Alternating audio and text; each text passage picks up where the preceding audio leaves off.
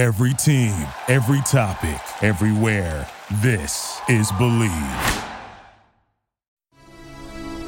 It's time for the man that show hosts across the country have been raving about. This guy has got to be one of the cockiest human beings on planet Earth. On Earth, I love him. I happen to like that guy, but who the hell does he think he is? I like that. Okay, maybe not Evan Cohen, but Mike Babchick has a weird obsession with him. That's why I like him, because he's hot. He's even caught the eye of Adam Shine. Joe Serralo, pride of St. Bonaventure. Woj has called him the future of the industry. If you're still not sold, well, take Adam's advice. If you don't believe me, ask Joe. He'll be the first one to tell you how great he is.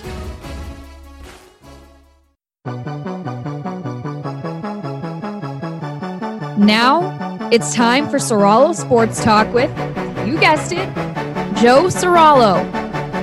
I might be too strung out on compliments, overdosed on confidence, started not to give a fuck and stop fearing the consequence. Drinking every night because we drink to my accomplishments. Faded way too long, I'm floating in and out of consciousness, and they saying I'm back. I'd agree with that. I just take my time with all this shit, I still believe in that. I had someone tell me I fell off, ooh, I needed that. And they wanna see me pick back up, well, where'd I leave it at? I know I exaggerated. Here we go, best damn show to get you ready for the weekend. Serralo Sports Talk with me, Joe Serralo, giving you an hour of sports talk, an hour of shit talk. My good buddy Jarrett Bailey, contributor to Pro Football Network and Fansided, co-host of the Laces Out Pod, something you should definitely check out when you're done listening to this show. He's going to be joining me in a bit to talk about everything from rating dating apps to why he some way, somehow thinks his Pittsburgh Steelers are going to win the AFC North. We're going to hear from the internet's most annoying man, Ben Shapiro, in my final word on why maybe if Ben Shapiro had a little more WAP in his life, he wouldn't be so fucking outraged by the song. And starting us off, the only way to start off this show, a question that I've been wrestling with for a few days now. Whose shit list would you rather be on? Joe Kelly or Dame Lillard? And that's a tough question, right? I mean, like, you got Joe Kelly, who is, like, prime candidate for premeditated murder, right? Like, this guy is a loose fucking cannon. He is hilarious, easy to love, also easy to love not so much because you like him, but because you fear him. I mean, Joe Kelly, like, we've all kind of known, like, you know, he's been a loose cannon his whole baseball career. Now really just honing it in 2020. I mean, shortened season. I guess, you know, you're playing 60 games. Like, this is set up for the Dodgers to do well. Coming off a long off season, coming off the Astros scandal. Like, they weren't punished enough. And he's just, like, balls to the wall this year. Does not give a shit. I mean, posted a video in the offseason where he couldn't hit the side of a barn. Like, quite literally couldn't hit the side of a barn with a baseball, and sent one through one of the windows in his house. You know, I don't know what he was doing posting that coming into the season. Like, oh, look, I have no control issues. Let me just put, like, 3 near the head of Carlos Correa and Alex Bregman.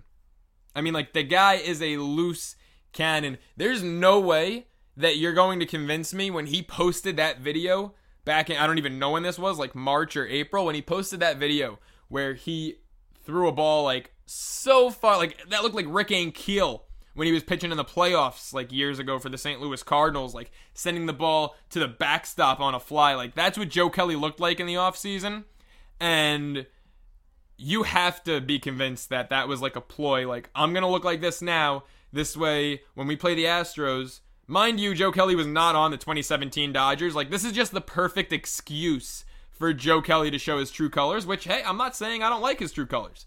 You know, I mean, I fucking love Joe Kelly's true colors. Like, yeah, if you want to throw at Bregman and throw at Correa, go for it. What I think is the best part, though, is his recent remarks. So he's teammates with Ross Stripling, right? Pitcher for the Dodgers, starting pitcher. Kind of a utility guy. He's pitched in the bullpen, has started when they need him to. Like, really impressive dude, Stripling. And Stripling's got a pod. And Kelly went on. And this is before, mind you, before his appeal, like, while it was being processed, before the 5-game suspension was handed out after his original 8-gamer. And, like, he went on Stripling's podcast and just flat out, like, called the Astros, like, a bunch of rats and said that they need to, like, grow a pair of balls.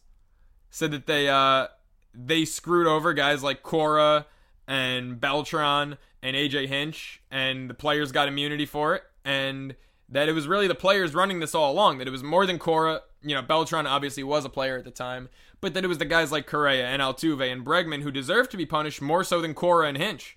And pretty much called them rats, told them grow a pair of balls, said that they snitch like little bitch. This had to be the best part of that interview. Joe Kelly saying, and this is a quote, "All they do is go snitch like a little bitch, and they don't have to get fined."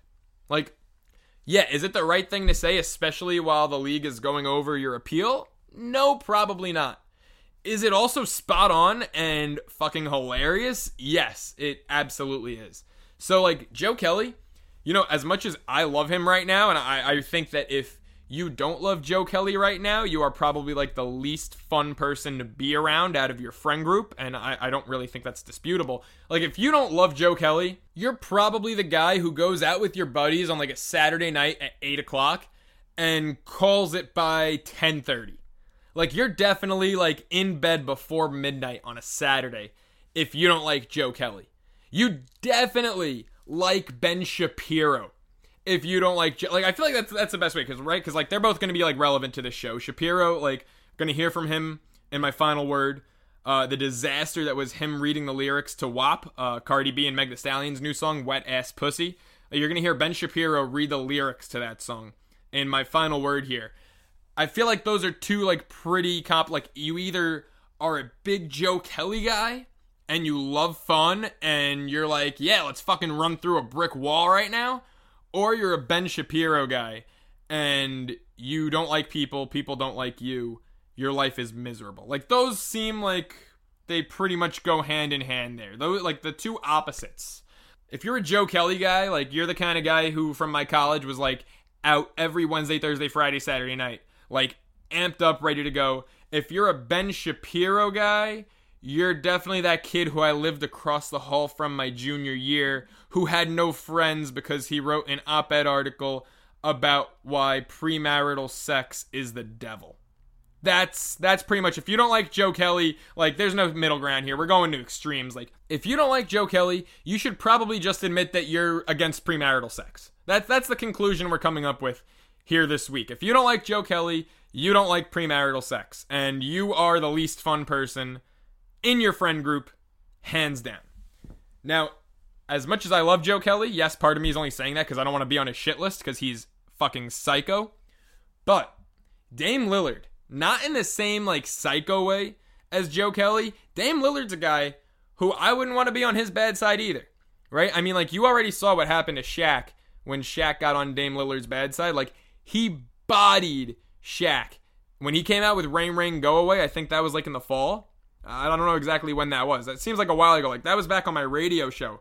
All right, October 1st that was released. Rain Rain Go Away. Dame Lillard released it October 1st in response to Shaq, like, right before the NBA season originally started. He bodied him. Like, you have to respect Dame Lillard. I mean, you don't have to like him. I love him. You don't have to. But, I mean, when he said to Shaq, gift bags get purchased every time you get horny, like, what? Like, do you want to be... I mean, it's one thing to, like, have a 98-mile-per-hour fastball thrown at your head, but to have, like, in a song, gift bags get purchased every time you get horny, like, just expose. I mean, like, everyone's, like, had a fastball thrown at their head once in a while. It's like saying everyone, like, gets punched in the face once in a while. Like, we've all been there. You're dancing with a guy's ex-girlfriend. He doesn't know that she's his ex-girlfriend yet, and you get blindsided. Like, we've all been there, but bodied in a song? I don't know, like, that's next level. And, I mean, Dame Lillard, the other night, looking Luka Doncic in the face, saying, put some fucking respect on my name after Portland edged out the Mavericks by 3 points. I mean, this is a guy who, like, always has something to prove, and that just might be more dangerous than a guy like Joe Kelly. Like, Kelly's a psycho, but he knows at the end of the day, like, he sometimes looks great, sometimes looks terrible. Like, I'd put him above average. Like, he's a good relief pitcher. Right? And, like, he's embraced that role. And he knows, like, his pitching's not going to get him any headlines. So he loses his shit and he'll go after like the whole Houston Astros team alone. And I respect that because he knows that's his way to get in the headlines. Like Dame Lillard's play could get him there, but that's not enough because he's just chippy. Like this is a guy, if you realistically think about it, he's probably been told his whole life he wasn't good enough, he wasn't big enough, he wasn't talented enough. Like, I mean, he went to Weber State. Like, do you know where Weber State is? I think it's in Washington. I'm not like gonna lie. I have to look that up right now. I don't know where Weber State is. I know they're in the Big Sky Conference, but okay, they're in Utah. Ogden, there was no way I ever would have gotten that. So like Dame Lillard plays college hoops in the Big Sky at Weber State, takes them, like proves that at the collegiate level, like he can ball with the best of them enough that he was the sixth overall pick in 2012 by Portland. And then it's like, oh, well, like Portland, people are saying like, oh, they're higher on him than they should be because like they're out west too. They got to see him play in college. Like he's still too small. Like he's not this, he's not that. Like he's stuck. Don't forget, like that's also a pretty small market team. Like he's stuck with them. He has taken them deep into like the playoffs, middle rounds of the playoffs. Obviously, they're not like a conference championship team yet, but last year, what he did, like pulling up in the face of Paul George in the postseason, hitting a shot from like 40 feet out, like the guy is like edgy, and you have to respect that. Dame Lillard, like he looks me in the face and is like, put some fucking respect on my name. I'm gonna be like, yes, sir, because it's Dame Lillard. Like Joe Kelly, like won't chirp you like that. He'll just try to kill you. Whereas Dame Lillard, like, when he chirps you, he's, like, one of the few guys, like, don't chirp back. Just be like, all right, got it. I mean, this guy's come back, like, into the bubble, and the Blazers have one game left tonight against Brooklyn. In his first 7 games, this guy's averaging 37 points per game. 37, like, almost 4. Like, he just dropped back-to-back 50 pieces and 60 pieces. He just went for 61. I know it's, like, this almost feels like exhibition basketball, what we're watching in the bubble. A lot of teams aren't playing defense. Like, you had, like, I don't know who it was, like, Houston, Dallas, like, was in, like, the 160s to 150s. Like, I mean, yeah, the quality of basketball is not great right now. But if you look at Lillard, like, he's playing for it all, right? Because the Blazers still haven't clinched a playoff spot. They're in that, like, weird three-way race with Phoenix and Memphis for the 8-9 playing games this weekend. So, like, maybe teams like the Lakers aren't taking this too seriously. I don't know. They're 3-4. They've sucked so far. But a guy like Lillard, like, he is playing for his life every night. And he's going out there and absolutely dominating. Like, him and Devin Booker are unquestionably, like, the MVPs of bubble basketball. Like, these two guys are going out there. The Suns are 7-0. The Blazers are probably, like, 5-2, I want to say. 1-4 out of their last 5, though, Portland. I mean, these guys are going out there and just, like, every night playing like their life is on the line, which it kind of is. I mean, like, Lillard even admitted the Blazers had next to no chance at making the playoffs coming into this. Lillard was the one who said, and got criticized by ESPN's Dan Orlovsky, he was the one who said, it's not worth the health risk to go in the middle of COVID and go play basketball if his team doesn't have a shot at making the playoffs. And, even though, like, it wasn't the best thing to say, just kind of like how Joe Kelly, like, calling the Astros like a bunch of snitching bitches probably isn't the best thing to say. Can you really blame Lillard for saying that? Because I feel like he's kind of spot on. Like, it's not like, it's a team sport and it's, we never want to teach our kids to just bail when things don't look like they're going to go in their favor and all that crap. But at the end of the day, can you really blame Dame Lillard for being like, if we don't have a shot at making the playoffs, why would I just want to pick up and go to a bubble in Orlando for 2 weeks so I can play basketball for 2 weeks and get nothing out of it? Like, it makes perfect sense. And he's just one of those guys, like, I'm sorry, I don't want to get on his bad side.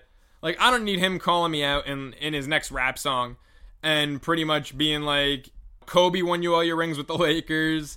What was the line he had about Wade and about when Shaq won it in Miami against Dallas in, like, the mid-2000s?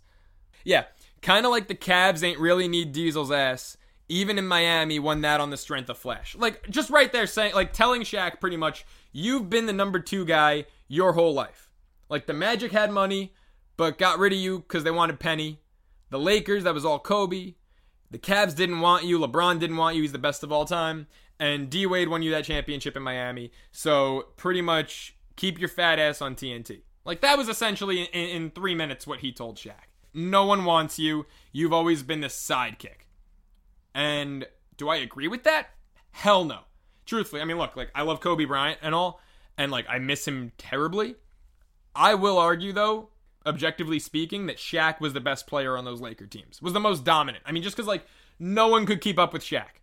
Like, Kobe was incredible, like, at the time, top 5 player in the NBA.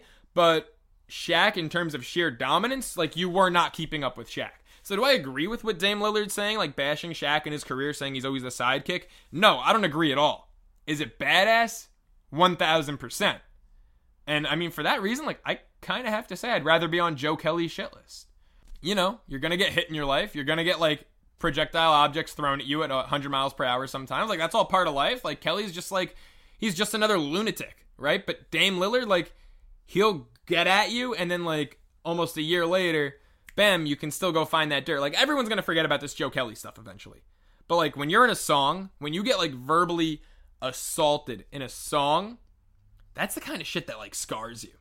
So, yeah, at the end of the day, like, not that I really want to get on either of these guys' bad side, but I got to say, if I could choose whose shit list I wouldn't want to be on more, it's Dame Dollar. We'll be back. Jarrett Bailey, my buddy, joining the show. Catch his work on Fansided, Pro Football Network, The Laces Out Pod, another great show. He joins us when we return here on Soralo Sports Talk.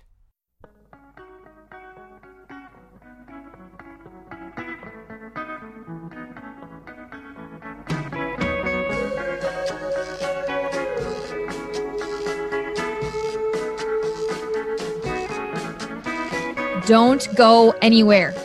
You're listening to Soralo Sports Talk with Joe Soralo.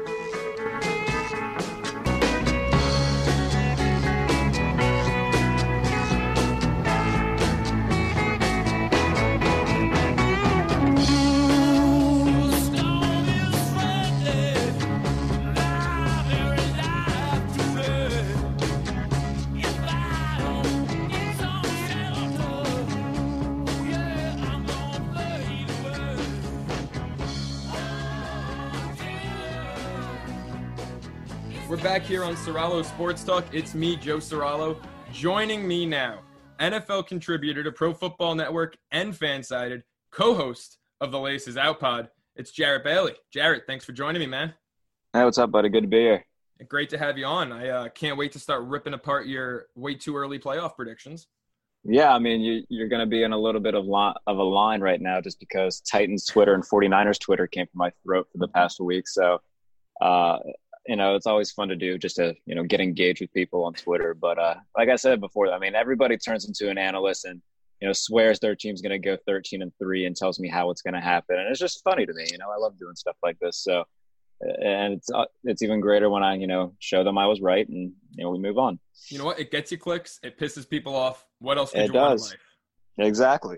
Before we get into that, though, some breaking news just about 10 minutes ago. George Kittle and the 49ers finalizing a 5-year, $75 million extension. What do you make of that contract? Yeah, I mean, I think it's something that everybody somewhat saw coming. You know, you can argue that he's the best tight end in the league. You know, it kind of goes back and forth between him and Travis Kelce. Some argue Zach Ertz as well. I think the overwhelming consensus, though, is that he's probably the best in the league right now. You know, great in receiving, is an underrated blocker as well. So he is one of the things that really, he's one of the catalysts of that offense. They very much need him if they want to make another run at a Super Bowl. He's very well earned. $15 million a year for a tight end. That's going to, I mean, we talked about that before the show. That blows Austin Hooper's deal out of the water. So it'll set a precedent for Travis Kelce and Zach Ertz going forward. We'll see how their contracts play out. But yeah, it's well earned. He's the go-to target in that offense. Very reliable in the run game in terms of blocking. So it doesn't surprise me at all that they wanted to get that deal done. Yeah, and it doesn't surprise me either. Now, look, if you ask me if George Kittle's deserving of that kind of money, I'm going to say absolutely. I mean, right, the guy is one of the best receivers, not just tight ends, one of the best receivers in football, one of the best blockers in football. I think he's totally deserving. But that jump from Hooper's $10.5 million to $15 million now, did that surprise you? While guys have been hovering around $9 million, $10 million? Yeah, I think so. Just because, I mean, we look at Jimmy Garoppolo's deal when he signed. I mean, he signed 5 for $137, and that was, you know, the big deal at the time for quarterbacks for a guy who started 5 games for the team. So it's interesting to see, but you know, you look at their defense. Their defense is really young. They're not really paying anybody on that defense right now. Their offensive line is very young. They're not really paying anybody on the offensive line right now, other than Trent Williams, who they just traded for. So, I mean, they've got money to spend. The only two big contracts right now are Jimmy Garoppolo and now George Kittle. The rest of the defense, they're on their rookie deals for the most part. Nick Bosa is still on his rookie deal. Arik Armstead isn't expensive. They just drafted, I think, Kinlaw to replace DeForest Buckner, who they traded to Indianapolis. Secondary, Richard Sherman's on a somewhat friendly team deal just because of, he is a little bit older. So they've got money to spend. And I guess they wanted to make sure that George Kittle was a 49er for his prime and for the foreseeable future. So it did surprise me, though, a little bit just because, Hooper's deal was hovering around 10 and then, $5 million more than that. That does surprise me. But if anybody's worth it, it's him. No, absolutely. I mean, by far the best player on that offense was what we saw last year from San Fran, an absolute fluke. I know, and, we'll get into your playoff predictions. You've got Seattle winning the division. And I agree with you 10,000% on that. Do you think San Fran is a Super Bowl team, or did they get hot last year, and will they show their true colors this season? And this is what 49ers Twitter was saying to me. They're saying that I have them, falling off a cliff. I have them as a 10-win playoff team. Like, I don't see how that's falling off a cliff. I have Seattle winning the division. They were 3 feet from winning the division last year. Yeah. It just didn't happen. I'm not the biggest Garoppolo fan. I think if he weren't, sexy and played in New England, we wouldn't give a damn about him. And if he wasn't trying to Mac Aaron Andrews post-game? Yeah. I think that, there's more of a lure about Jimmy Garoppolo than is, more deserved. Like I said, if he wasn't handsome and played under Tom Brady and Bill Belichick for a while, we wouldn't care. If he came over from Arizona, I think that we would understand that he's a starting quarterback. I'm not saying he's not. His numbers looked really good last year, but also they had a very good run game. They had arguably the best defense in football to fall back on. And I think that, Kyle Shanahan's play calling kind of shows how he feels about Jimmy Garoppolo in terms of his ability to win games. He threw 8 passes in a playoff game. I think that says all we need to know about him. I think he's a starting quarterback. I don't think he's elite by any means. He probably hover somewhere between the 12th and 15th best quarterback in the game. But in terms of San Francisco as a whole, I love their defense. Offensively, it's run and defense for them. I mean, it's pretty old school for what they do. I don't think that Jimmy Garoppolo is the guy who's going to get them back there. I think that was a very good run. I think it's going to be somewhat similar to, I don't want to say the Rams, because I think the Rams aren't going to be very good. But, 10 wins and a playoff berth, I still think that's fine. I just like Seattle a lot this year. Jarrett Bailey with us, co-host of the Laces Out pod. If you want, give him a follow on Twitter at JBaileyNFL. Now, Jarrett, you love to talk about the people on Twitter that come after you as to why their team's going to be 13-3, win the division, win the Super Bowl. Right. You kind of did the same shit with your Pittsburgh Steelers. I mean, what's your logic behind Pittsburgh winning the division? Baltimore is coming off a 14-2 season where they rattled off 12 straight wins after a 2-2 start. What's your logic behind Pittsburgh winning the division? Is it the defense? Is it the return of Ben? Where the hell are you coming from there? All of the above there. I mean, they were 8-5 before losing their final 3 with, a duck and Mason Rudolph at quarterback for the majority of the year. And, people ask me that too. You really think Ben's going to be the old Ben? Ben doesn't have to be the old Ben. His standard right now is a little bit over 3,000 yards, 18 touchdowns, 17 interceptions. He's anything better than that. That was the combined numbers of Duck Hodges and Mason Rudolph last year. He's anything better than that, they're a playoff team. And you look at that defense, Minkah Fitzpatrick is I can't thank Miami enough for sending Minkah Fitzpatrick to Pittsburgh because he absolutely transformed that defense. This is the best defense they've had since their Super Bowl run in Super Bowl 43. You look at the front 7, they bring back Bud Dupree on the franchise tag, TJ Watt opposite of him. They combined for the second most sacks by a duo in Steeler history last year, second to only Lamar Woodley and James Harrison in that 2008 season. Cam Hayward is going to be probably moved more to a nose tackle position because Stephon Tuitt is coming back. They missed him a lot last year. If Stephon Tuitt was on that defense last year, he suffered a pec muscle that required season-ending surgery. He's coming back. I think that just makes their edge rush that much better. But offensively, and you follow me on Twitter, I've been very, what's the word I'm looking for?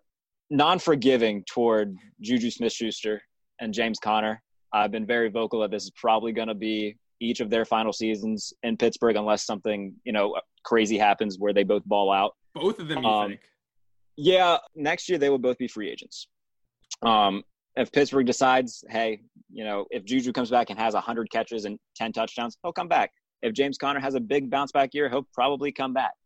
But, if we see another season in which Juju is hurt a lot, is partying while he's hurt, has 43 catches on the year while Deontay Johnson's leading all rookies in receptions, they've got no reason to have to bring him back, especially because they just drafted Chase Claypool. They drafted Anthony McFarland, running back out of Maryland. The writing's on the wall. They're saying, look, either perform or we've got these guys here that can come in and replace you.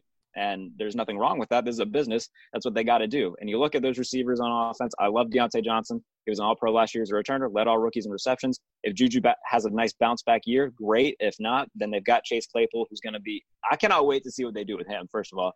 He is a physical specimen. I can't wait to see that guy ball out. Yeah, I'm excited to see. I think he's going to be more their vertical threat, or they can even line him up, in the slot and short yardage situations. They bring in Eric Ebron, which hasn't been talked about nearly enough. I don't know why no one is talking about Eric Ebron being a Steeler right now. Offensive line's still great, and UConn Cornelius Roethlisberger with the old big beard is going to come in. And look, they almost beat Baltimore in Pittsburgh last year. They intercepted Lamar Jackson 3 times. He had 6 interceptions all of last season. Half of them were against Pittsburgh. And if not for a Juju Smith-Schuster fumble, which is kind of where my crusade against him began, if not for a fumble, they lose to Duck Hodges in overtime. Because if you remember that game, it goes to overtime. Mike Tomlin wins the coin toss and says, give the ball to Baltimore. I believe my defense. Sure enough, 3-and-out Baltimore. Duck Hodges starts leading down the field, and then Marlon Humphrey punches the ball out of Juju Smith-Schuster's hand, and I weep. So, yeah, no, I love Pittsburgh. Their schedule is pretty favorable. They have the second easiest according to, last season's rankings run out. Baltimore has the easiest. I get that, but I like Pittsburgh a lot, man. And I know that I'm going to sound biased, and that's fine. Everybody's biased. Don't let anybody ever tell you that they're not biased. They are. Everyone's biased. And I'm not afraid to admit that. No, that's fair. It's the reason every year I say the Mets are going to win the NL East, and then I want there you go. Yeah, every single night. Exactly. So I'm not denying how good Lamar is, but in terms of we haven't seen him in terms of clutchness have to come back, a minute and a half left, down 5. Can he pass you down the field, and can he win a game? We haven't seen him have to do that yet. So what is more likely then, the Ravens going 16-0 or the Steelers going 7-9?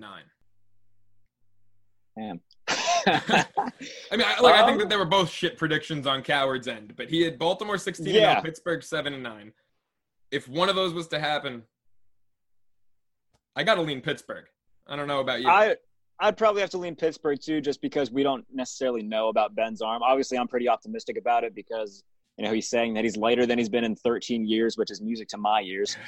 He said that his arm – well, he came out and said he probably should have had the surgery sooner, and he decided not to. So he feels great about that. But, I mean, we don't necessarily know. I mean, Juju could be a bum again. James Conner could be a bum again. This could be, Minka could have just been, a shot in the dark, and it worked. If one was more likely, Pittsburgh going 7-9 would be the more likely option. I don't get why anyone would think that they would go 7-9 after, they had a Rudolph. 8-8 with Duck.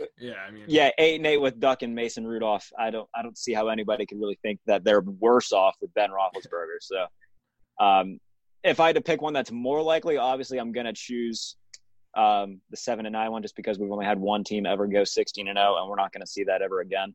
So I'll stay with the 7-9, but neither of those will happen. That's fair. I want to flip to the NFC now because I don't know if this is also some like Pennsylvania. I know you're a Steeler fan, but could this be like Pennsylvania bias over here? The Eagles, 13-3. I don't even have the Eagles as a playoff team this year, so please enlighten me. All right, so everybody just enjoys forgetting how incredible Carson Wentz is, because you sound like my guy Dan Orlovsky right now. I love Orlovsky, right? I've had Orlovsky on my show like maybe 5 times in the last 3 years. I can't get behind that call.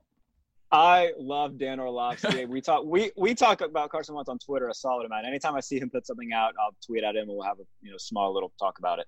Because you remember 2017, he was going to be the MVP before tearing up his knee. For sure. Last year, Alshon Jeffrey gone, Deshaun Jackson gone, Zach Ertz is playing on one leg. He's got 2 rookies in the backfield because Jordan Howard was hurt. And he has, practice squad guys and Greg Ward playing receiver. Aguilar forgot how to catch. Nelson Aguilar can't catch. J.J. Arcega-Whiteside can't catch. And they go 4-0 down the stretch. Carson Wentz doesn't turn the ball over. I just don't get 27 touchdowns, 7 picks for Carson Wentz when he's throwing to you and I at receiver. The defense couldn't stop anybody. They bring in Darius Slay to kind of plug up holes in the secondary. that's not perfect by any means yet. But, you look at their schedule. I'm not saying that they're going to be the best team, but they're going to have the easiest path to get into that first because their division's the weakest. The Giants are far away from being good. They kind of whiffed on their coaching hire. Matt Rule wanted the Giants job. I talked to Ben Albright about this yesterday. That was a job that Matt Rule really wanted, and they whiff on it and try to, get a Belichick disciple, and he goes to Carolina. I don't know what they're going to do. I think they're a 5-11 team at best. I think Washington's going to be good. I think they got the right guys in charge there, with Ron Rivera to lead them into the right direction. I think they're still a year away, though. And Dallas, the signing of Everson Griffin, which we'll get into, will definitely make them a little bit better. But in the secondary, in terms of corner, I don't know what they're going to do there. I know that they got HaHa at safety now, but in terms of cornerback, Byron Jones is in Miami now. Travis Frederick retires up front. So they're going to have to rely on Dak Prescott to win them some games, and he's not proven that he can do that yet. So I think that, you look at one, just Carson Wentz being incredible and so underrated. I released an article a while ago where I said he's the fourth best quarterback in football. I stand by that. I'm fine with saying that. Behind Pat, Russ, and behind Pat, Russ, and Aaron Rodgers, Carson Wentz, Lamar 5. Okay. And then Deshaun Watson was 6. Yes. All right, because I was going to say my top 5 is take out Wentz, and then I'd probably go Pat, Russ, Lamar, Deshaun 4, Rodgers 5. Yeah, you can kind of interchange those last few any way you want. I probably wouldn't argue with you. But and I'd put Breeze. So you have Wentz ahead of Breeze also? Drew Brees, oh my God. He's the greatest in the NFL throwing the 6-yard slant. I'll give him that. He's incredible at doing that. But in terms of his style of, they very much rotate. They revolve around, Alvin Kamara, short passes. They don't throw the ball downfield. I love Drew Brees. Don't get me wrong. He's a good quarterback. I think we very much overrate him at this stage of his career. He's probably the 9th or 10th best quarterback in the league right now. Oh, wow. And that's how I feel about Brady. Breeze, I'll still put top 6, top 7, but Brady, I feel like is at this point still incredibly overrated. We're going to have to see in terms of him coming into a Bruce Arians style offense, because this is going to be something – I don't know what Bruce Arians is going to do. I don't know if he's going to kind of adjust because he knows that Tom Brady's 43 and probably doesn't have the arm to, throw the ball 30 yards downfield every play like, Jameis Winston did. Not saying that Jameis was, the guy that they should have stuck with by any means, but, Tom's obviously double the age of Jameis. But, I like Tampa Bay. I'm not sold on the fact that Gronk's going to be great. I think that's the stupidest take. I think that's first of all, okay, let me complain to you about Madden real quick. All right, I'm all ears. You can lay down on the couch too, and I'll get you some tissues while you do that. Yeah, so Madden, they've been – I can say shit on them. They've been shit. They've been shit for the last 8 years, and they focus on the names, and they see Gronk come back, and they think that the 13-year-olds are going to remember him, and it's all great, and they make him a 96. And they make him the best tight end in the game after he was a broken fragment of himself the last year that he played. His back doesn't work. I don't get it. So I actually didn't know he was a 96. I thought that Kittle and Kelsey were ahead of him. He's the third best tight end. I'm sorry. Kittle is a 98, I think, or 99. Kelsey is a 97 or 98. Then Gronk is the third best, ahead of Zach Ertz, ahead of Austin Hooper, ahead of Hunter Henry. Yeah, all right. So I'm looking right. We got Kittle 98, Kelsey 97, Gronk 95, 95, and Zach okay. Ertz 90. 90. I think Ertz around 90 is probably appropriate, but Gronk should probably be fine. 87. Gronk should be like a 73. Wow. All right. So now we're putting him in Zach Diassi when he was listed as a tight end because they don't have a long snapper. Because they don't have a long snapper. Yeah. No. Realistically, he should probably be a lower tier 80 because the last year that he played he looked bad. He was hurt all the time. Still probably going to be hurt all the time. He's going to have O.J. Howard to take the load off him and Cameron Brate, but I don't believe in Gronk, rejuvenating this offense in any way, shape, or form. He'll have a few touchdowns just because Tom's there, and he came there because Tom's there. But in terms of him, changing the dynamic of this offense, he's probably going to be the 5th or 6th option in that offense behind Godwin, behind Evans, behind Howard, Brate. I think that Ronald Jones is going to have a solid year with this whole new offense because they're going to focus more on the passing game. That'll open up holes for him. We'll see what Keyshawn Vaughn does. That was kind of a weird pick to me to draft Shady him McCoy, that high. I'm not really big on. Shady, I think he's just he's ring chasing at this point, which God bless him, more power to him. Yeah. See if he can get another one. Why not? But I don't see him being too much of a factor. I think that was more of, a glorified name pick just because, LeSean McCoy's in Tampa Bay now. I don't think that's really it's like the Brooklyn Nets in 2012, Kevin Garnett and Paul Pierce. Paul Pierce, very similar to that. I agree with that. So what's more likely then? Gronk has the best season out of any tight end in football this year, or we finally get a fucking long snapper position in Madden? Fuck me. These are good. I'll say the long snapper position in Madden. Yeah. It's overdue. I'm tired of having a fourth string tight end who's a 44 overall. Uh-huh. I'm tired of going in and saying, Cameron Canaday, he's not my tight end. He's he's going to be snapping to my punter back there. So, no. I think Gronk, if I had to have an over-under on his receptions this year, I'd probably put it around 40. I think 40 is a fair number. Gronk would want to put it at about 69. Nice. Yeah, I agree with that. So, no, I think that there's far too many mouths to feed in this offense. I think he's there to contribute in some sort of way, have fun playing football with Tom, and contribute in any way he can. I don't hate Gronk by any means. I'm not trying to make this a hate Gronk speech because I like Gronk. I'll be honest, I do hate Gronk a little bit.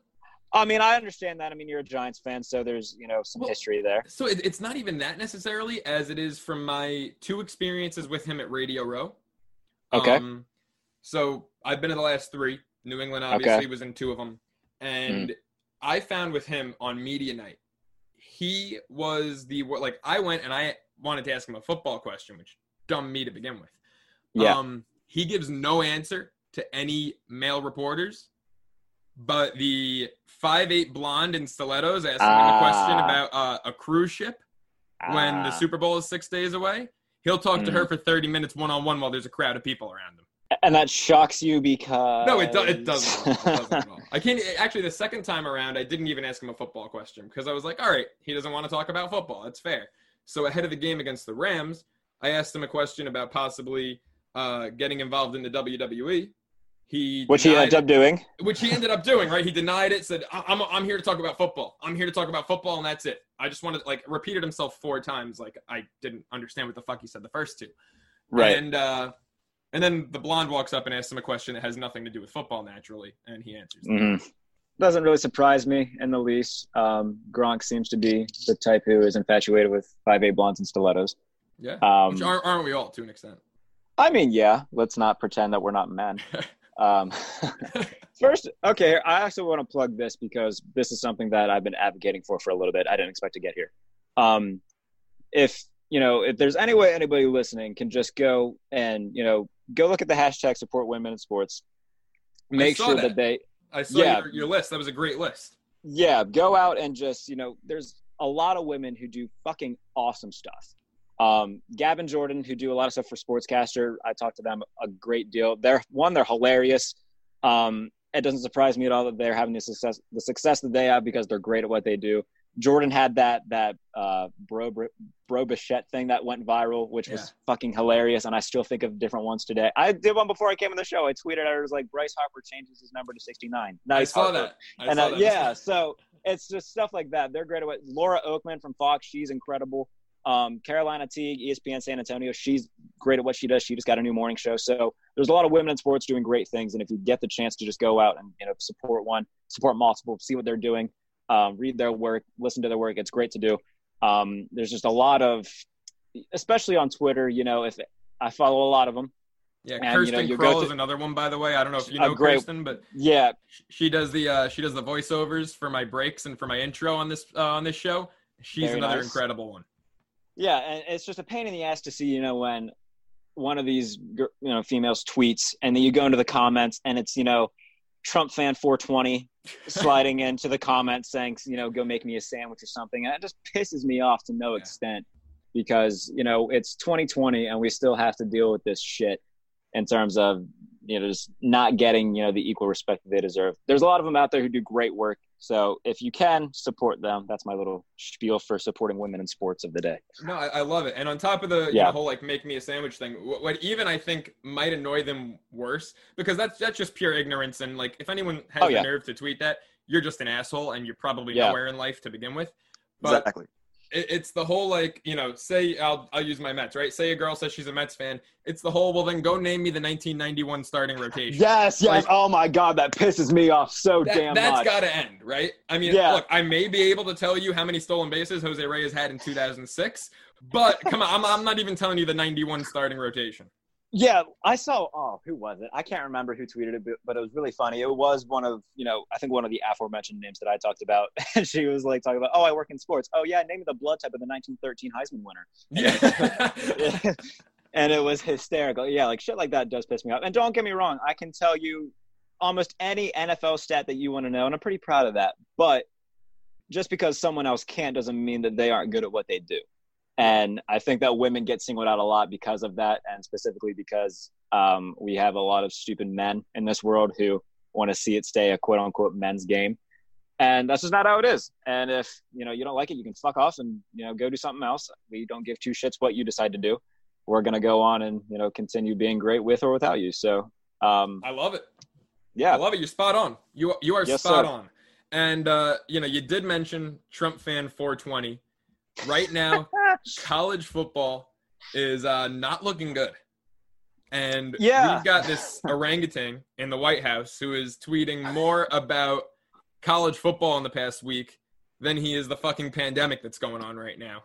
Yeah. What's your reaction to that? To Trump's role in college football? You had a great, was it you tweet? I don't know if you tweeted or retweeted something about Laura Ingraham, who would never tell Trump stick to politics. Yeah, I did say that. So, and this is something that I really don't get to delve into too much because, I mean, you follow me on Twitter, you know I tweet a solid amount about, you know, Orangey in the White House and how much I have disdain for him. That said, you know, whenever we do this, I never really delve into this world, so it's kind of fun to be able to do. I think who the hell – Laura Ingraham had Lou Holtz on her show. Yeah, and Lou Holtz said when we stormed Normandy that we knew we were going to have casualties. How bad It just shit blows crazy. my mind.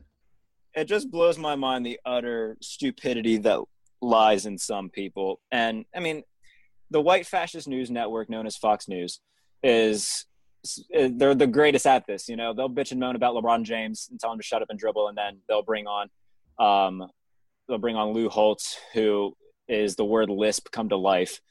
And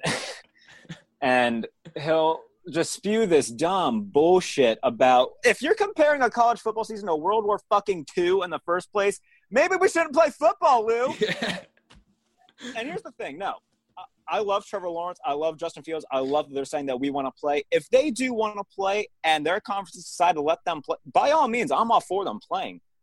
Hell, even if schools want to break away and play in other conferences, if this is the choice of the players, I'm all for it. I'm not going to sit here, though, and pretend that I know dick about this pandemic, because I don't. I'm not going to sit here and try to say that, you know, make their choices for them. I'm also not going to go on a Fox News show and say, well, we knew that some people were going to die when we were fighting for freedom, so I think that the same should go into effect for college football, because what the fuck will I do with my Saturdays if it doesn't? Yeah, exactly. So, because then they'll have to go fucking pick pumpkins with their wives on a Saturday afternoon instead of gambling on Kentucky versus Vanderbilt. Exactly, and I'm not going to pretend I'm exempt from that. But, you know, it just pisses me off, the hypocrisy when it comes to politics and sports, because as long as it fits their narrative, they'll run with it. But God forbid somebody come out and say Black Lives Matter, and then we'll have Tucker Carlson come up on his show and talk about, you know, how, all lives matter. Well, okay, all lives matter, but you hate gay people. You don't want people to wear hijabs because apparently that's, you know, a sign of a Muslim takeover. You got to remember, when you're dealing with Tucker Carlson, it's all Christian white Republican lives matter. Correct. Yeah. As long as you know, think the way I do, believe in the same God I do, your life matters. But, you know, if you like someone of the same sex, that's love that I can't fathom. Nope. If you're a darker shade skin color than me, I don't know if your life matters that much. And I think, you know, Nick Wright is a guy who, when it comes to his opinions on LeBron, he's a psychopath. I love Nick Wright. I love Nick Wright to death. But when it comes to this shit, he fucking gets it. Yeah. And he gets it damn good. Look at his household. You know, last summer I was working at Sirius, and I was lucky enough to get to know Nick a little bit and then see him again down in Miami at Radio Row. And, just talk to him. You know, I agree. I disagree with more of his takes than I think anyone else in the business. But on this stuff, he's always spot on. And you look at his home, his kids, his wife. Yes. You know, you get it. And he's done a bunch of anthem spiels, and he's done one that was really good somewhat recently. It was involving the anthem. And he said that, you know, let's think about when Colin Kaepernick was asked if he took a knee, if he had come out and said, you know, when soldiers come home to this country, they're not giving adequate access to jobs. They're not giving adequate access to healthcare. So until that changes, I'm going to kneel for them until they get, you know, what they deserve. Would anybody in their right mind be pissed off at this? Or are they pissed off at the reason? No, of course. Exactly. And, you know, in the back of their minds are saying, come on, look, we stopped segregating you, you know, 50, 60 years ago. We gave you the right to vote at one point. You know, we live among you. It's not that bad. I think they're more pissed off at the reason that players are kneeling. They don't give a shit about kneeling in the first place. They're just mad because this is a conversation that's had to be had for so long. And Shannon Sharpe said something like this too, because he said that, you know, it's like we started at the 1 and we got to the 50. We've come a long way in this country, but fuck me, do we have a long way to go? Yeah. He didn't say the fuck me part. That was, you know, my. Oh, well, I wouldn't put that one past Shannon on national television to say that. No. Yeah. So in terms of everything going on with Trump and the pandemic and kneeling and Dave Portnoy interviewing him, quote unquote, interviewing him, it's just. I mean, I will say, in respect to Portnoy, that was a total marketing move. Like, the fact that he got in the White House. Fuck me, yes. Yeah, I mean, he wasn't going to ask him the hard questions. Those were all softballs. No. But that was for Portnoy, not for Trump. You ever see the movie The Interview with? Of course. Yeah, it reminded me a lot of that. Whenever he's sitting down, he's like, with Kim Jong-un, he's like, do you do karaoke? It reminded me a lot of that, where it was when they're driving to North Korea and they got the fake grocery store with the plastic fruit. Look at that little fat kid. Hey, little fatty. That has to be, I would say, on a top 5 list of movies to watch baked. Yeah, 100%. Yeah, if you like super bad. I laughed my ass off to that movie sober, much less if, you know, I had a little bit of cannabis in my system. Yeah, a little bit, which, I mean. Which is always a good time. I mean, look, you know. I haven't partaken in that in quite a while. Like, I mean, like, I'll smoke occasionally. I'm not going to pretend I don't. There's nothing wrong with that. It's legal now. There's nothing better than just, like, laughing uncontrollably and just being relaxed and just doing that type of thing. I don't know how we got from coronavirus to CBD, but it's been a fun little segue. But oh my God, I love that. Well, yeah, I mean, it's the softball questions that got us there, and yeah. We went from Portnoy interviewing Trump to the best movies to watch high. Yeah, we did. There's nothing wrong with that. Nothing at all wrong with that. No, not at all. But you know, the interview is fucking hilarious. I mean, James Franco. He's so tough for me to take seriously because, like, my first memory of him is Spider-Man. Spider-Man, yep, that's the first memory I have of him too, and I can't rewatch it without just being like, really? Like, I can't watch that movie, like him, like in love with MJ, and I'm like, this is the guy from Spring Breakers, like, actually. Yeah, like, oh, and another character from that movie, Willem Dafoe. I love him in Boondock Saints too. He's fucking hysterical. That's like, I don't know how to describe Boondock Saints because it's obviously like an action, somewhat drama, somewhat thriller. Dafoe is hysterical in his role as the cop in that movie. And, like, anytime I see Spider-Man now, I just think of Boondock Saints, and that makes me laugh. So I think that entire do you like Tobey Maguire's Spider-Man? You know, I like the movies, but I don't like Tobey Maguire. I think he annoys me. He cries too much. I want to punch him. Like, he has a punchable face. He does. I think who are some people with the most punchable faces? Are we just – is this, like – in the world? Are we narrowing this to sports, to actors, or just like in the world? I think Gronk has a pretty punchable face. Gronk has a very punchable face, but you know you're going to be in a lot more pain. Yeah. Somebody said that Pat McAfee had a pretty punchable face. Just because of all this stuff going on with Adam Cole. Which, by the way, in terms of wrestling, the biggest of marketing ploys by WWE, that is. Is Cole the little guy who, like, got up in the middle of the interview and was like, fuck you? Yes, that is Adam Cole. Yeah, I'm. Are you a WWE guy? I'm not.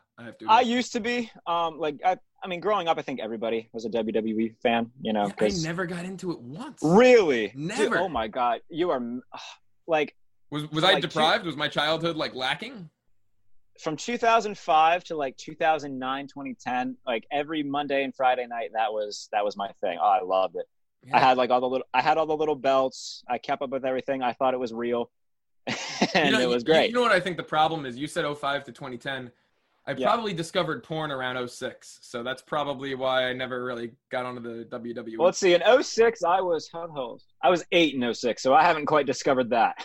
Quite yet. Yeah, I was 8. Jesus Christ.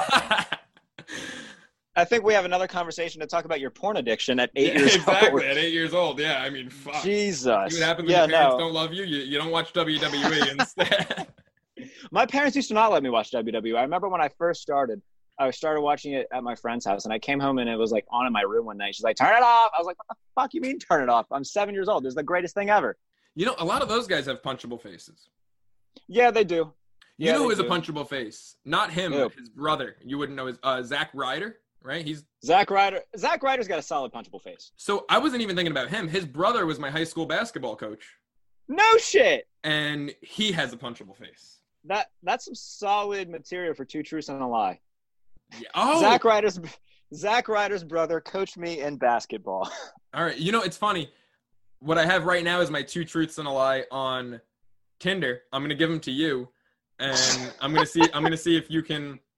Although, all right, you're probably gonna have one of these easy. Okay. All right. So 2 truths and a lie. All right. I have lived in Canada for 4 months. Okay. I partied at Drake's house. I have interviewed Tom Brady. Those are 3 really solid ones. I feel like the Drake party is too much of an obvious lie for it to be the lie, so I'm going to say that's true. I'm going to say you haven't interviewed Tom Brady. Okay. So I feel like you were going reverse psychology there because you're like, oh, he's been to Radio Row. Exactly, so everyone's going to think he's interviewed Tom Brady, but he hasn't. No, I have twice. Oh, shit. Okay. Never partied at Drake's house. Damn it. But was invited. Really? That's the conversation piece right there. Is that no, I never partied there, but I was invited and actually turned it down. Who are you in? By Drake or somebody else? By one of Drake's side pieces who was friends with my ex. Yeah, Drake was so my ex was in college, right? Okay. She lives in Toronto. Okay. Went to school with, was friends with a girl who was like 19 years old and was seeing Drake.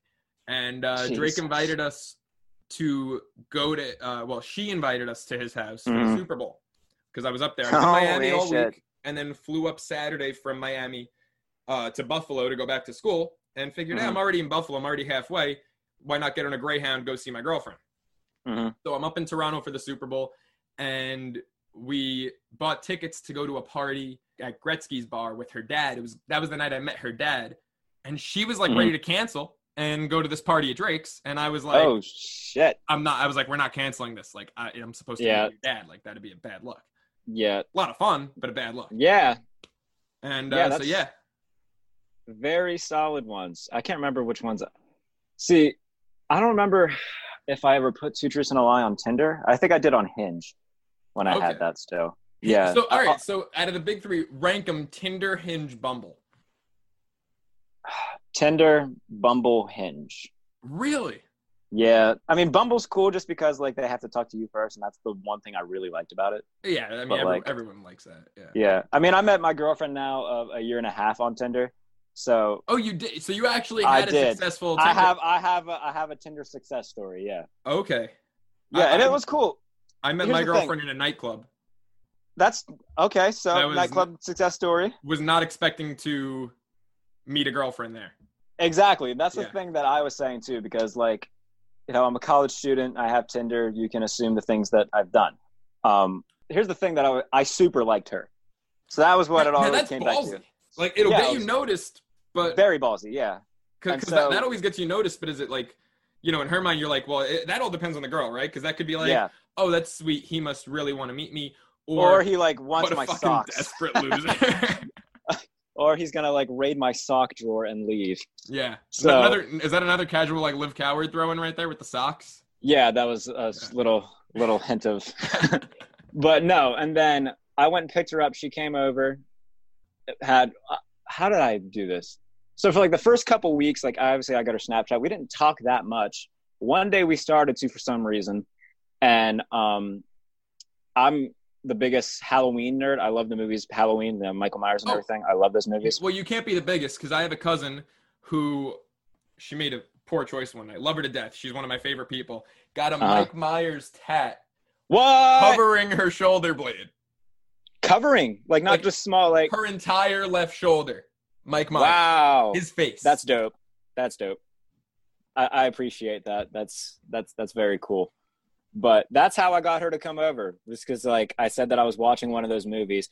Keep in mind, it's February at this point, and I'm so watching, you're that guy year-round. Yes, I'm. Yeah, I love those. So I had one on, and she asked what I was doing. I was like, oh, I'm watching Halloween. She's like, oh, what's that? And I was like, you've never seen this. And so I was like, okay, come over tomorrow. We'll watch one. And that's how I got her to come over. So I picked her up the next day, and oh man, I'm about to get sappy on you. Yeah, we love a good sap story on Sorrello we do. Sports Talk. So I took her back to my apartment, and like I took out. I dress like the Dollar General version of Machine Gun Kelly. so I had like my ripped up jean jacket, my like ripped up white jeans on, my white Vans, pink hoodie underneath because it was wintertime and it snows a lot here, when it gets cold. Yeah. So I take off, my jacket, hang it up, and she's just like in one of our like school hoodies and leggings. And I turned around, she's like standing there all shy, and I was like, wow, I love you. I didn't say that out loud, but I was like, you're gonna fuck my life up. Wow. This is the first night you're thinking this. This is the first 10 minutes I've met her. And like I turn around from hanging up my jacket, and like she just smiles at me. I was like, wow, you've got a pretty smile. And then like we laid down. We didn't do anything like all right. Well, I love the disclaimer here, because as soon as you get into it, we laid down, the disclaimer follows. No. I'm saying we didn't do anything like that for like the first 2.5, 3 weeks that we were together, just because I didn't want to be that Tinder dick who was in it for just that. And a 1.5 years later, we're still together, and it's been pretty good. So there's my Tinder success story. Wow. Yeah. I think my best Tinder story is sophomore year of college. I was dating this girl who lived like 2 doors down from me. Mm-hmm. So like my closest girlfriend was her roommate. Yeah. And so she kind of orchestrated the whole thing, like casually. Like she was like, oh, take her to your baseball formal. And then so, like see baseball formal. So took her to my baseball formal, right? Walk in, captain of the team. So everyone, like as soon as we walk in, is like just, grilling me. Like, oh, only one date? We thought you were taking 3 girls this year, like all that shit. And that goes well. We probably talk close to like 3 months, whatever. Then it disappears. So I'm like, hey, let me get on Tinder, get a little rebound action. And there you go. 2 weeks later, I have mono. So that's my big Tinder. Oh shit! Story. Yeah. Well, and so what part of Pennsylvania are you from? Are you Pittsburgh or are you outside it? Yeah. So I go to Slippery Rock University. It's about 45 minutes outside of Pittsburgh. All right. So this girl went to Pitt Brad. Okay, Pitt Bradford, I know that, yep. And, that's enough said. That's how I got mono. Yeah, okay, that's fair. I haven't been to Pitt Brad. I have a few friends who went to Pitt Brad. Yeah, so. You're not missing much outside of, like, disease. Yeah. So, wait, where did you go, then, if you were from that Buffalo St. Bonaventure. I've heard of St. Bonaventure, yeah. Yeah, I'm actually, like, 20 minutes from Bradford, Pennsylvania. Like, okay, right on that border. Yeah, I was going to say, that's, like, that New York, PA border area. So, all right, that's cool. Or it's just, like, more like Alabama than it is New York or Pennsylvania. Yeah. So, yeah, I mean, very different Tinder stories, very different experiences, to say the least. But I don't know how you put Hinge third. To me, Hinge is like the best. Oh, you like Hinge? I get the most bites on Hinge. I think that I just didn't really have Hinge for very long, so I don't really have a lot of experience with it. Okay.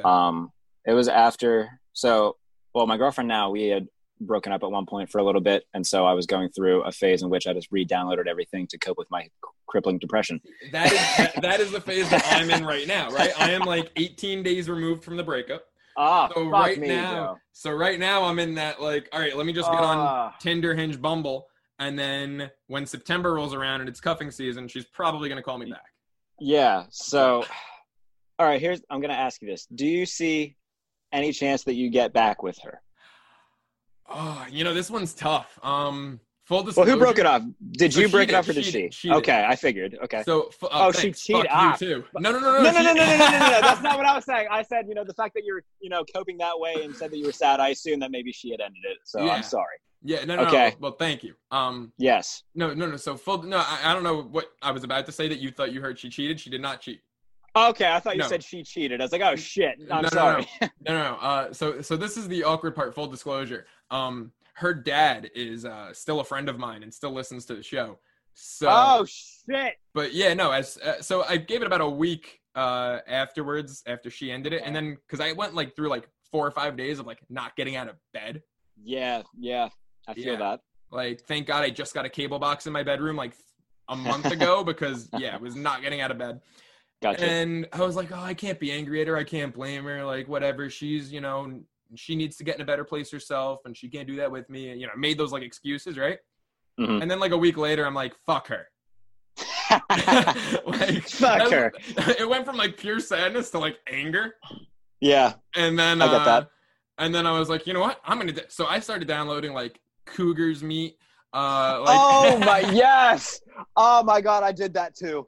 You did download the Cougar app. All right, dude. Yeah. That was always on my bucket list, was to get a MILF, and I just never have. No, because oldest for me is 30. Yeah, 30. I would go older. The oldest for me probably like 50. Oh no! I'm saying oldest that I've actually. Oh, okay. No, I haven't had. The oldest that's been older than me is like 2 years, so like 23, 24. Okay, yeah, no. For me, it was actually in Atlanta at the Super Bowl last year. One of the models working for Old Spice. What? Yeah. Oh, it was fucking phenomenal. Yeah, she's like the girl. Like, if you want a picture with Travis Kelce, like she's the one who's like, all right, the line's over here. Hi. I'm not really blonde. You're making me feel like I haven't lived enough yet. Well, that's why you're coming to the Super Bowl next year, right? Yeah, that's definitely the plan, at least. So you probably I don't know. I could be just burying myself here. I'm gonna hope that we have the same problem. Do people mistake your confidence at times for like abrasive cockiness? Being an asshole, yeah, all the time. Okay, perfect. And do people also like look at you and also just assume off the bat when they meet you like Trump supporter? I've never gotten that. No, I've gotten that. Like, and that has to do with like the cockiness thing. Like, they just like a lot of people, like when they like my girlfriend, when she first met me, she actually asked me like that night if I was a Trump supporter, and she said like she would have walked away if I said yes, which I don't blame her. Kind of wish I said yes. We haven't even touched on Everson Griffen going to Dallas yet, and I'm okay with that. Yeah, no, we were supposed. I think I said we were going to get to that at about 11:30, and what is it, 12:20 now while we're recording this? Yeah. Perfect. Well, what are your thoughts on Everson Griffen going to Dallas? Well, it was very much like anticipated he was going to go to Philadelphia. That was what all the reports were about. I got on Fox Sports Shoals down in Alabama, and they were asking about Everson Griffen possibly going to Tennessee. And I was like, I wouldn't get your hopes up about that. He wants to be an Eagle. That's probably where he's going to end up here and, any day now. And I guess the word was that actually the Vikings and the Seahawks ended up being the top two bidders, kind of going back and forth between them. And then Dallas kind of came out of nowhere, gave him a deal that he liked, and he signed. So losing Robert Quinn hurt them. Everson Griffen's an upgrade from Robert Quinn. So having DeMarcus Lawrence and Everson Griffen on the same defensive line with Jalen Smith and Leighton Vander Esch there, that's going to make them maybe the best front seven in football. Yeah, I mean, look, Griffen and Lawrence the past 2 seasons, what was the number, 29 sacks combined the past 2 seasons? I mean, those guys are, and that's why, like you mentioned before, Dallas's secondary has a lot of question marks. Mm-hmm. But if the front seven stays healthy, if guys like Vander Esch stay on the field, their D-line alone, you look at some of the D-lines that have been to the Super Bowl from the NFC the past few years, Eagles, Niners. The Rams, obviously, they have the best D-line in football. Yeah, they had Donald, and they had pieces around him, obviously, like Fowler and whatnot. But the Eagles and Niners in particular, and I always talk about, like, the 07 Giants that won Super Bowl 42. When you have depth at the D-line, that is one of the most valuable positions to maybe not have superstars at, but just have depth, like 6 guys that could start anywhere. Yep. And to me, that's what's going to make Dallas. I hate saying this because I fucking hate the Cowboys, but I think they're running away with the division. That's my call for the NFC East. And I think that they are a legit Super Bowl contender. I don't think they'll get there, but I think they're finally a contender and not just a playoff team. Yeah, I have them as the last wild card spot. I think I might have to give them another win after that. Obviously, I didn't expect Everson Griffen to go there. I had them going in at 9-7. I think that they could probably finesse another win, get to 10-6, and be either the 6th or even the 5th spot, depending on how seeding works. But I think they'll be a playoff team. I just haven't seen enough from Dak Prescott to prove to me that he can win big games. He's great at kicking the asses of the Giants in Washington, but when it comes to big-time games, he lost 12-10 to Teddy Bridgewater. And so I think that he has a lot to prove. Jared, before I let you go, as you're answering the misses again. Yeah, don't worry. Here, I'll look you in the face here in a minute. No, you're just good. Getting impatient. You're good. Before I let you go, though, Julian Edelman. I think we both have a very similar take on him. Why is he nowhere near a Hall of Famer? Let's see. Let's look at his numbers. I mean, the last time I checked, he had a little bit over 500 career catches. Lavernius Close has 300 more than him. I think Brandon Lloyd has more yards receiving than he does. He has, I think, 33 career touchdown receptions. That ranks God only knows where all time. Chris Collinsworth has more than him. So, and don't get me wrong, I love Chris Collinsworth. He's a far better analyst than – I mean, he's a solid receiver, but he's a better analyst. All right, so I'm trying to find Edelman right now on this all-time list. Yeah, pull that up. Yeah, go Pro Football Reference. Where are you, Julian? Exactly. Is he like low? No, he's got to be in the 600s, I guess. No, 500s. I'm 599. Yep. All right, so let's see who has more receptions than him. Well, Emmanuel Sanders is there. You right go. In front of him. I wouldn't say he's a Hall of Famer. TJ Houshmandzadeh, that's got to be like the best name on that list. Yep. Michael Crabtree, in the same amount of years, has 38 more. Like, I don't even. Michael Crabtree has more than him. Like, he's got 38 more, same amount of years. Like, I don't know, maybe I'm a jerk. I don't consider Crabtree good. He's mediocre to me. He was mediocre at best. He was a receiver in the NFL. Yeah, like Lavernius Coles right there, has 100 more. Yeah, I mean, looking through this list, this is are you kidding me? Would you consider, I mean, I love him and maybe I'm biased, but Roddy White, is he a Hall of Famer to you? Roddy White is not a Hall of Famer. I think he's in terms of tiers, there's Hall of Fame, Tier 1, Tier 2. I think he was a solid, between Tier 2 and Tier 1 at one point in his career. He was a top 5-ish receiver for a year or two. I mean, look, I don't think Wes Welker. What do you think about him? I even talk about that in the video. I say Wes Welker was a better receiver than Julian Edelman. I don't think he's getting into the Hall of Fame. Yeah, to me, there's no doubt I agree. Wes Welker's 22nd all time, 903 receptions. To me, there's no doubt Wes is better than Edelman. That's not up for debate. Mm-hmm. I don't know if Wes is a Hall of Famer. I think you can make the argument for him. He doesn't have a ring. That is the wild thing about him. That he was there for both. Did he not win? Did he not win that one with Denver? No. He got to Denver just in time to lose to Seattle, and then he left Denver before they won it. Really? Okay. Yeah. So Welker, because I remember I was looking at because I was trying to interview him this year at because he's a wide receivers coach for the Niners. Yeah.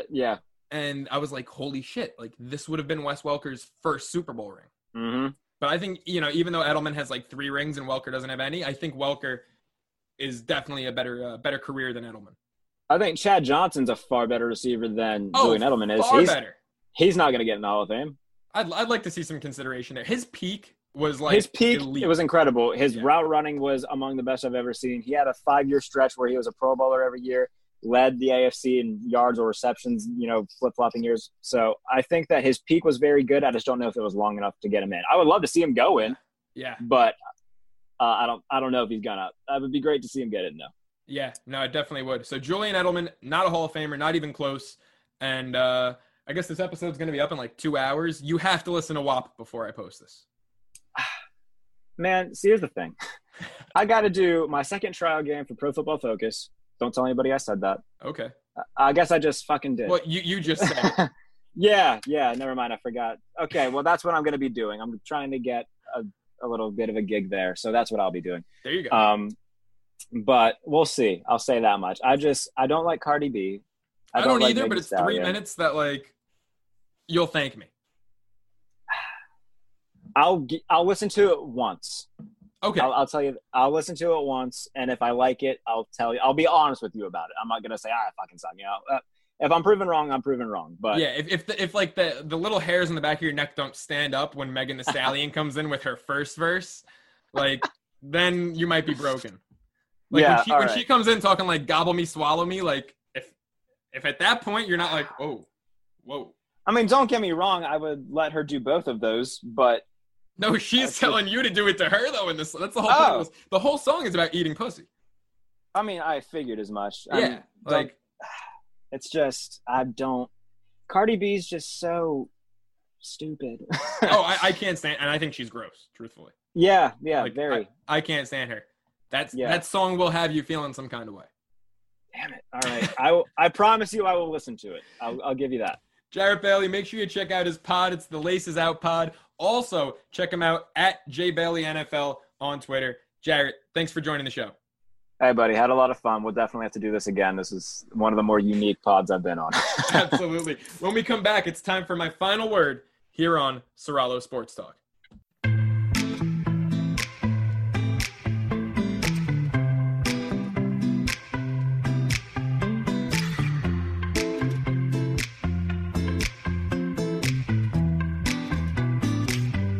Don't change that channel. It's time for Joe's final word here on Serralo Sports Talk.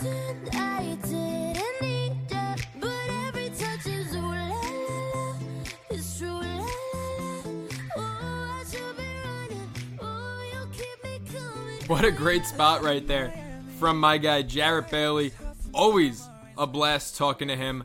Look, we alluded to it a little bit. My final word here on this episode of Serralo Sports Talk is all about the life-changing song of the past week. That is WAP. Cardi B, Megan Thee Stallion's Wet Ass Pussy. It is amazing to me how polarizing this song has become in a week. Is it vile? Absolutely. Is it a song that I think you should be listening to in front of 8-year-olds? Of course not.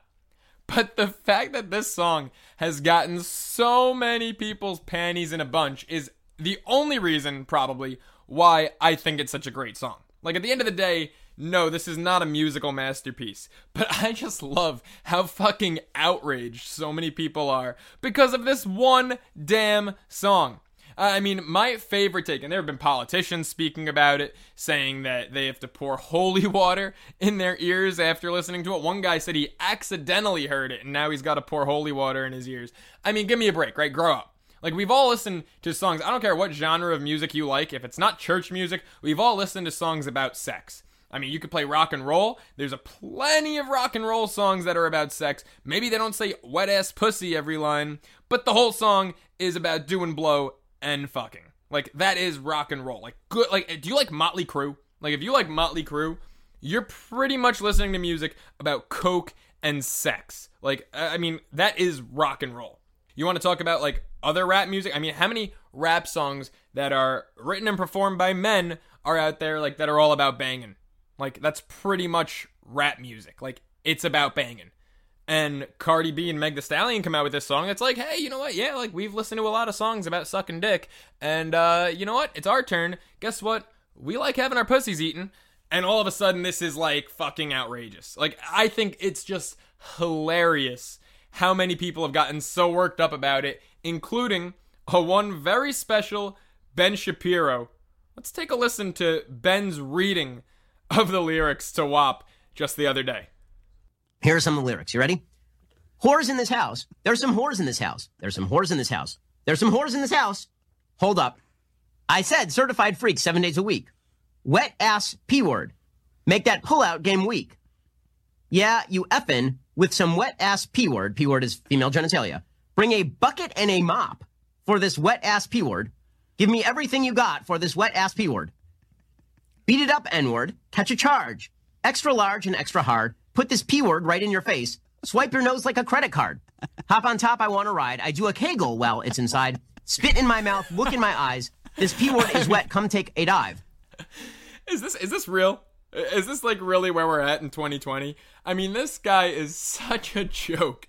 This is the same guy who pretty much just did himself in the second he tweeted that his doctor wife told him that a woman is never actually supposed to get wet down there. Is that really what she has to tell this guy to make him feel better about himself? I mean, Ben Shapiro just volunteered to the entire world that he has never made a woman wet. Forget making a woman wet. This is probably the same guy who, like, has to legit turn the lights off when he does it, keep a sheet between him, maybe, like, a couple strategically placed holes in there. Like, forget making one wet. Has this guy ever seen a pussy? I mean, outside of when he looks in the mirror, maybe? This guy, I can't. I mean, look, realistically, like, this is probably the guy who, after he hooks up, like, hands a girl a sheet and is like, please rate my performance. Like, would you say the sex was satisfactory or unsatisfactory? And, like, the fact of the matter is, when she puts down unsatisfactory, like, he's got that little fill-in line, like, please let Ben know where he can improve. Like, is 3 inches not enough? Would you like to try something other than missionary next time? Like, this guy definitely thinks that missionary is, like, the only position. Like, that's what you're dealing with here. Like, you're dealing with a guy who can't keep the lights on and who thinks missionary is the only position and probably lasts about 45 seconds. That's just what you're dealing with when you got someone as absolutely batshit crazy as Ben Shapiro. Like, this guy is, I'm sorry, he's the joke of all jokes, right? Like, he thinks that he's in touch because he's only, 30 years old? Like, he's a pretty young guy. He thinks he's in touch with the youth in society, and he's got, like, this demented, like, twisted thought process that young people actually think like him. And because I go to college campuses once in a while, and I talk to the students who get no pussy, and they're angry like me. This guy's 36 years old. Like, Ben Shapiro does not represent anyone. Ben Shapiro represents, like, the school shooter demographic. Those are the kind of guys that are like, this guy knows what he's talking about. Like, P-word. Man. What a fucking joke. Well, it's okay for Biggie to say I got the meanest, cleanest penis. But Meg Thee Stallion says, gobble me, swallow me, we got a problem. I mean, Shapiro's acting like Cardi B and Meg Thee Stallion are corrupting our youth. Like, they're the ones that the kids look up to.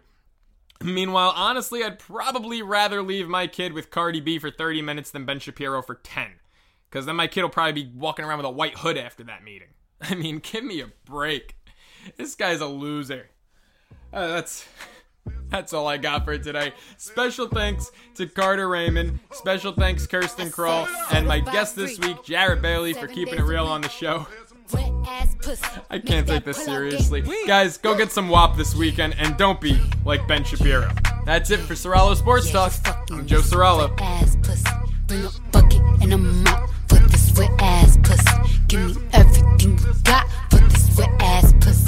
Beat it up, nigga, catch a charge. Extra large and extra hard. Put this pussy right in your face. Swipe your nose like a credit card. Hop on top, I wanna ride. I do a giggle, what is inside? Spit in my mouth, look in my eyes. This pussy is wet, come take a dive. Tie me up like I'm surprised, that's roleplay. I wear disguise, I want you to park that Big Mac truck right in this little garage. Make it cream, make me scream. Out in public, make a scene. I don't cook, I don't clean, but let me tell you, I got this ring. Gobble me, swallow me, drip down inside of me. Quick jump out for you, let it get inside of me. I tell them where to put it, never tell them where I'm about to be. I run down on them before I have a nigga running me. Talk your shit, bite your lip. Ask for a call while you ride that dick. You really ain't never got him fucking for a thing. He already made his mind up before he came. Now get your boots, hang your coat for this wet ass pussy. He bought a phone just for pictures of this wet ass pussy. Pay my tuition just to kiss me on this wet ass pussy. Now make it rain if you wanna see some wet ass pussy. Look, I need a hard hit, I need a deep stroke, I need a Henny drink, I need a weed smoke. Not a garden snake, I need a king cobra with a hook in it, hope it lean over. He got some money, then that's where I'm headed. Pussy A1, just like his credit. He got a beard, well I'm tryna wet it. I let him taste it, now he diabetic. I don't wanna spit, I wanna go, I wanna gag, I wanna choke. I want you to touch that little dangly thing that's swinging the back of my throat. My head can misfire, Punani Dasani is going and drying, it's coming outside, yeah. I run on that thing, now the cuz behind me. I spit on his mic and I heat tryna sign me. Your Honor, I'm a freak bitch, handcuffs, leashes. Switch my wig, make him feel like he cheating. Put him on his knees, give him something to believe in. Never lost a fight, but I'm looking for a beat. In the food chain, I'm the one that eat you. If he ate my ass, he's a bottom feeder. Big D stand for big demeanor. I can make you bust before I ever meet you. If it don't hang, then he can't bang. You can't hurt my feelings, but I like pain. If he fuck me and ask who's is it when I ride the dick, I'ma spell my name. Yeah, you fucking with some wet ass pussy. Bring a bucket and a mop for this wet ass pussy. Give me everything you got for this wet ass pussy. Now from the top, make it drop. That's some wet ass pussy. Now get a bucket and a mop. That's some wet ass pussy. I'm talking wop, wop, wop. That's some wet ass pussy. Macaroni in a pot. That's some wet ass pussy, huh? There's some hoes in this house. There's some hoes in this house. There's some whores in this house. There's some whores in this house. There's some whores in this house. There's some whores in this house. There's some whores in this house. There's some whores in this house. There's some whores in this house. Thank you for listening to Believe. You can show support to your host by subscribing to the show and giving us a 5-star rating on your preferred platform. Check us out at Believe.com and search for BLEAV on YouTube.